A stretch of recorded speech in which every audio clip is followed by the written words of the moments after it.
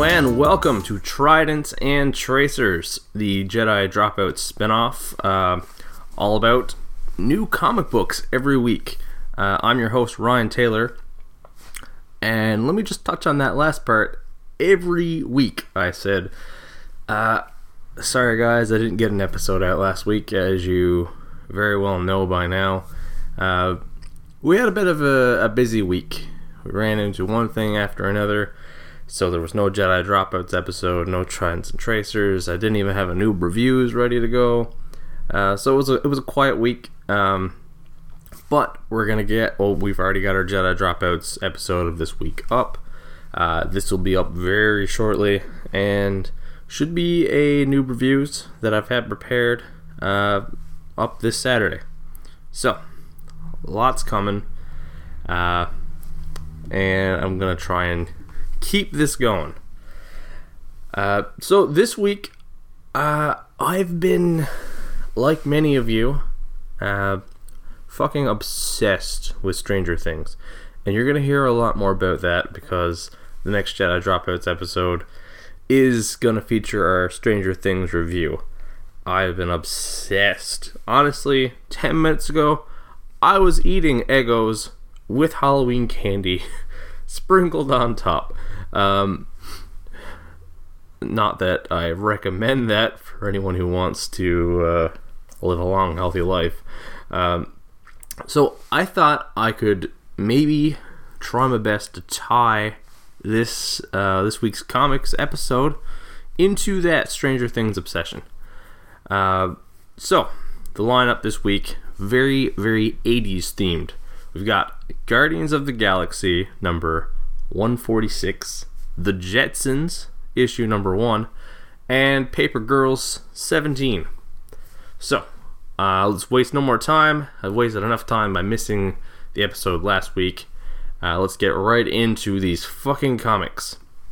First up, from Marvel Comics, Guardians of the Galaxy 146, and this is my first Marvel Comics since launching this spinoff.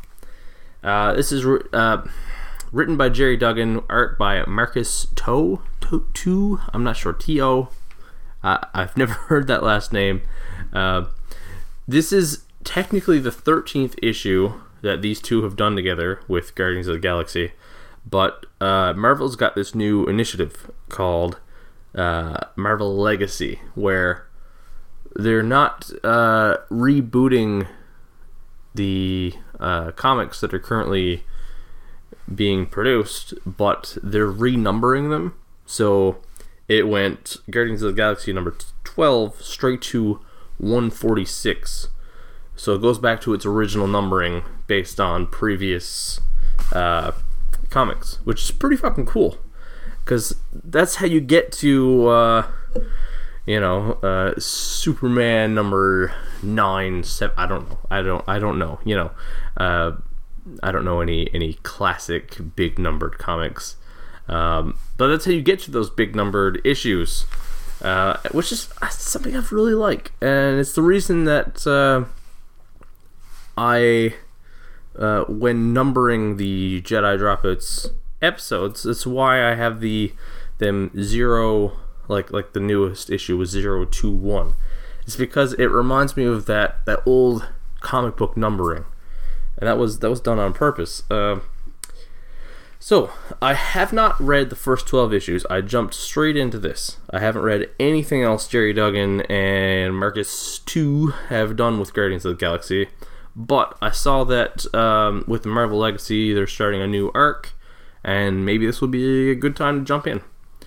But this was so much fucking fun. I'm going back and I'm reading those first 12. This was a fucking good time. Definitely the same sort of feel as the Guardians of the Galaxy movies, and of course sticking to the classic Guardians comics, which I'm a big fan of. Also, fucking Ant-Man is in this lineup. Scott Lang. So this issue starts the new arc, Infinity Quest Part 1. And the story is basically that the Guardians are trying to find the Infinity Stones for whatever reason. Maybe that's revealed in the first 12 issues. I don't know. And they're trying to get information on the location of the Infinity Stone. So, in this issue, they join the Nova Corps. And, like, just off the top, read this issue just to see, or even just check out the art, the cover, just to see the Guardians in their full Nova costumes. It's so fucking fun seeing, like, little baby Groot in a Nova costume, and it's cool. Of course, just to get the story rolling, they have to split up, of course. So, Drax and Groot are sent to investigate trouble on a forest planet, but we see them go. We don't get to see what happens. We don't get to see any of the forest planet yet, so I'm expecting maybe the next issue. Star-Lord, Peter Quill, is sent to find info on the Infinity Stones, sent to sort of ask around, but instead he finds out that Richard Rider, the most famous of all Novas, I mean, if you were familiar with Nova as a hero instead of the Nova Corps, then Richard Rider was always traditionally a Nova. Turns out Richard Rider is still alive, although I gotta be honest, I didn't know he was dead because I haven't been reading these comics, but still cool, because it clearly means that they're going to bring Richard Rider into this series, which I think will be a cool addition. Rocket's just being Rocket. He's just sneaking around, he's asking questions, he's scouting, and he clearly is looking to rob people, which is perfect. It's exactly what Rocket would do in this situation. But the main story of the issue, Gamora and Ant-Man, Scott Lang, go check out a distress call from nearby, and that story gets fucking cool very fast. At first it seems like everyone there has been killed, but soon find out that there are a couple survivors, so of course they gotta go in and save these survivors. And then you find out what attacked them. And it was fucking Ultron. The beings of... I'm not sure if it's a planet or a ship exactly. It was a little unclear. I think it's a ship. They're all infected. So they're kind of like half Ultron, half alien race. But they're all... Ultron Prime is speaking through all of them, and he's turns out, I guess in this continuity, Hank Pym was killed by Ultron, and Ultron is just teasing Scott Lang about Hank Pym's death, and it's pretty fucked up. That of course you need to end it on a cliffhanger. They fight their way through the Ultron infected, I don't know what you call them, and they find the survivors, they free the survivors, they head back to their ship, and the ship is gone. And of course the issue ends with them being surrounded by all these Ultrons. Man, what a fucking cool comic.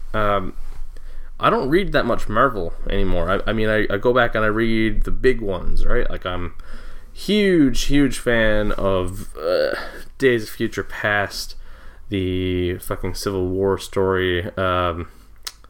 Jesus Christ, what's that one? House of M was amazing. Brian Michael Bendis is fantastic. But I don't read a lot of the new stuff. There are a few I want to try, and maybe Marvel Legacy is a good jumping off point for me. Man, what a fucking good read, and way better than like some of the more recent Marvel that I've read. Anyway, as the Muppets would say, moving right along, our next comic today is the number one, because I like to put as many first issues in here as I possibly can. They're the easiest to review without having to prepare too much, you know what I mean? Like, I do read a lot of comics, I do, but if, say, next week there's nothing that I'm currently reading coming out, I mean, the easiest option is obviously hop onto some number ones. There's no back reading to do, and I do have a bit of a busy schedule, so I try and squeeze this in when I can. Anyway, this is a different number one. This isn't a unfamiliar story. It's the Jetsons from DC Comics. So DC has been doing these Hanna-Barbera reboots for a while, and I haven't got around to reading any of them yet, although I've heard great things about the Flintstone series.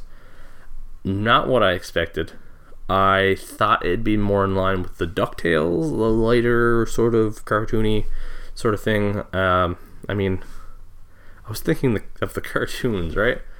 But this was way, way more grounded and serious than I expected, and it was so fucking good. This comic is by Jimmy Palmiotti and Pierre Brito. My God, comic book writers and artists have the hardest names to pronounce without hearing them. This is great. Okay, so the comic introduces us to George Jetson, his boy Elroy, daughter Judy, and Jane, his wife. Not mentioned in that classic lineup introduction, but nonetheless just as important are the robot nanny Rosie and the always lovable Astro the dog. This issue has a bunch of different storylines kind of going on, intersecting to just introduce us to this modernized Jetsons. So, of course, there have to be changes, and the big change they made was Rosie is apparently George's mother. Now, I really don't think it was that in the cartoons. I could be wrong, but I never got that.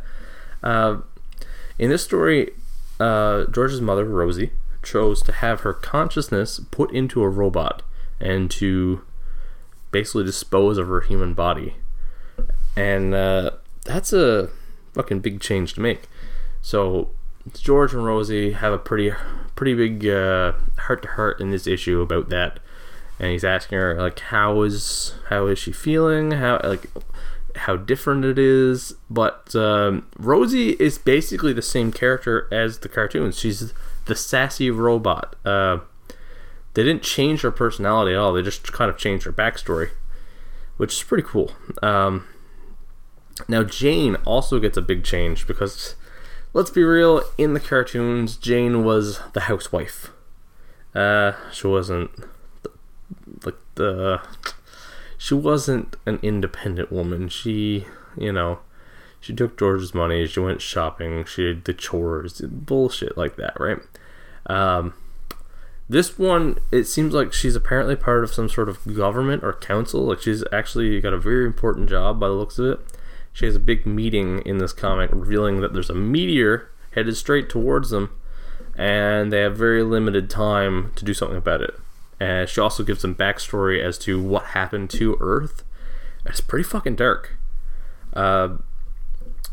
Meanwhile, Elroy, of course, and Lake Cogswell, daughter of the Cogswell from the cartoons, who again is in this. I don't remember Lake being in the cartoons. Maybe she was there. I'm not positive. But they take what appears to be a futuristic submarine down into a deep, ocean trench, which of course holds the remains of Earth civilization. You got skyscrapers and debris just piled everywhere, and it's fucking haunting. Artwork is absolutely beautiful, and they're down there. Elroy, there's something he wants to get his father for a birthday gift. It's like an old original painting in a sealed container, and they get it, but they have a very, very close call leaving and just barely get out of there alive.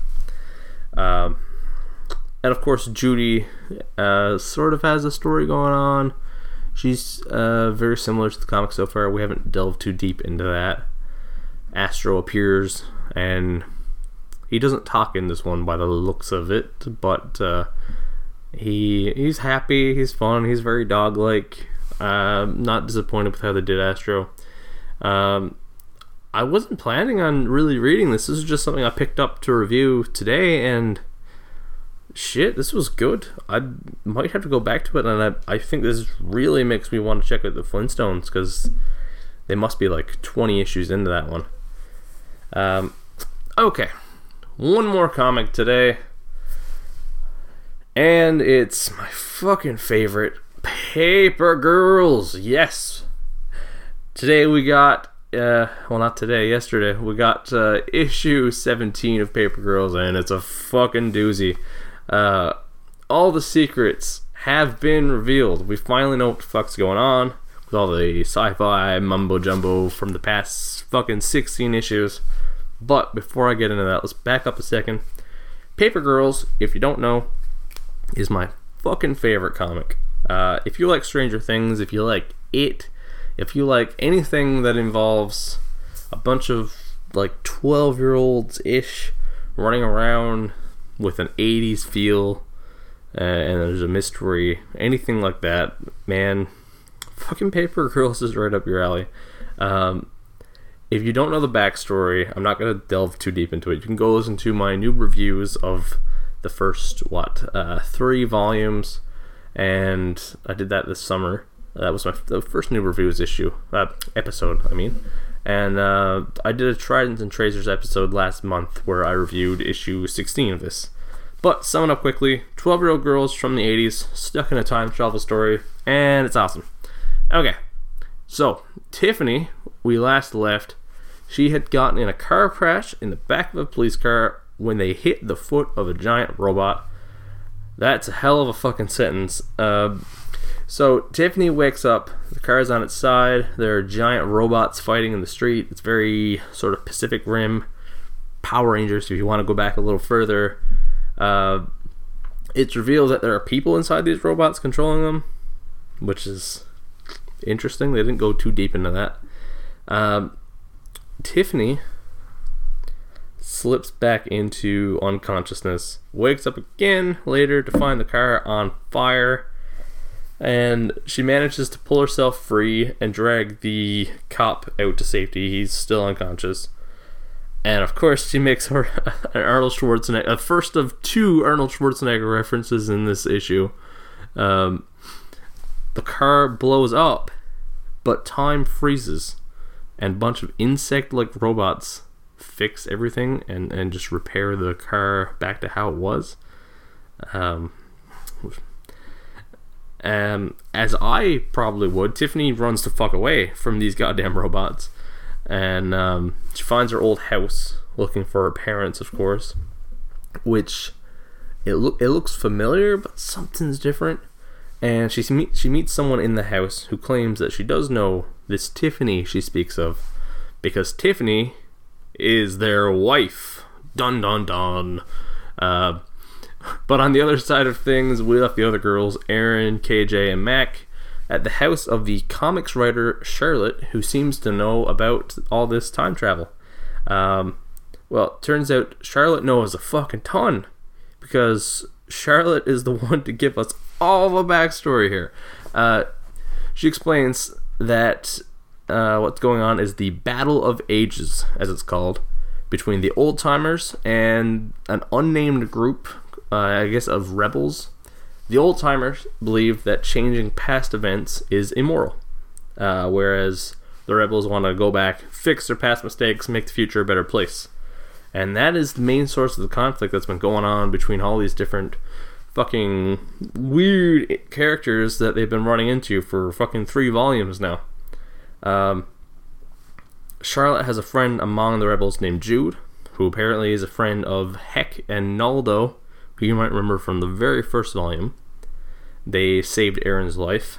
Then, of course, after making the second Arnold Schwarzenegger reference of the issue, telling the girls to come with her if they want to live, she brings the girls down to the basement, where she unloads more info explaining the foldings, as they've been known, that have been popping up throughout the story, and how they are creases through the fabric of space-time that were created when time travel was first attempted.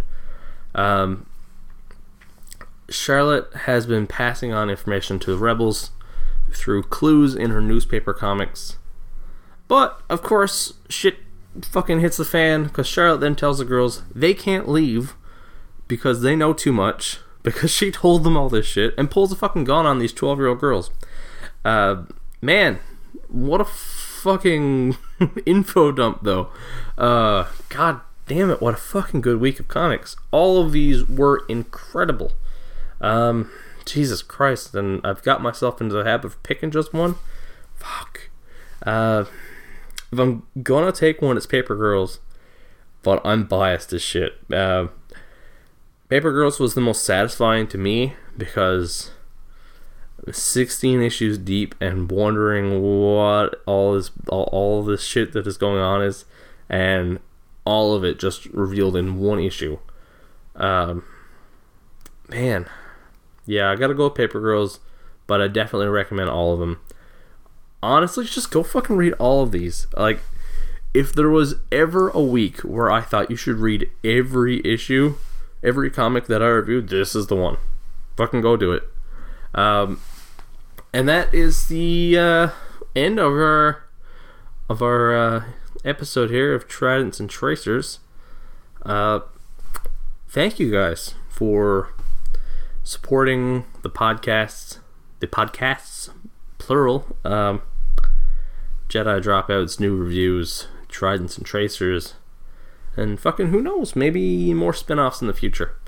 As always, you can listen to episodes of any of those podcasts. I recommend Jedi Dropouts more than anything because James is there. James is a funny fucking guy. But you can check out episodes of any of those at www.jedidropouts.podbean.com. You can check that out on Podbean, Google Play, iTunes, YouTube, Stitcher.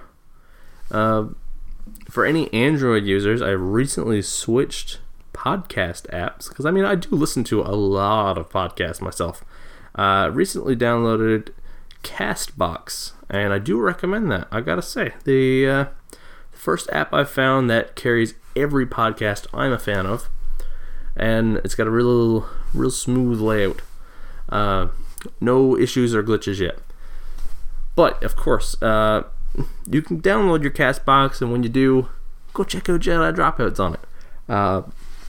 Of course, you can follow us on social media: Facebook, Instagram, Twitter, all that shit.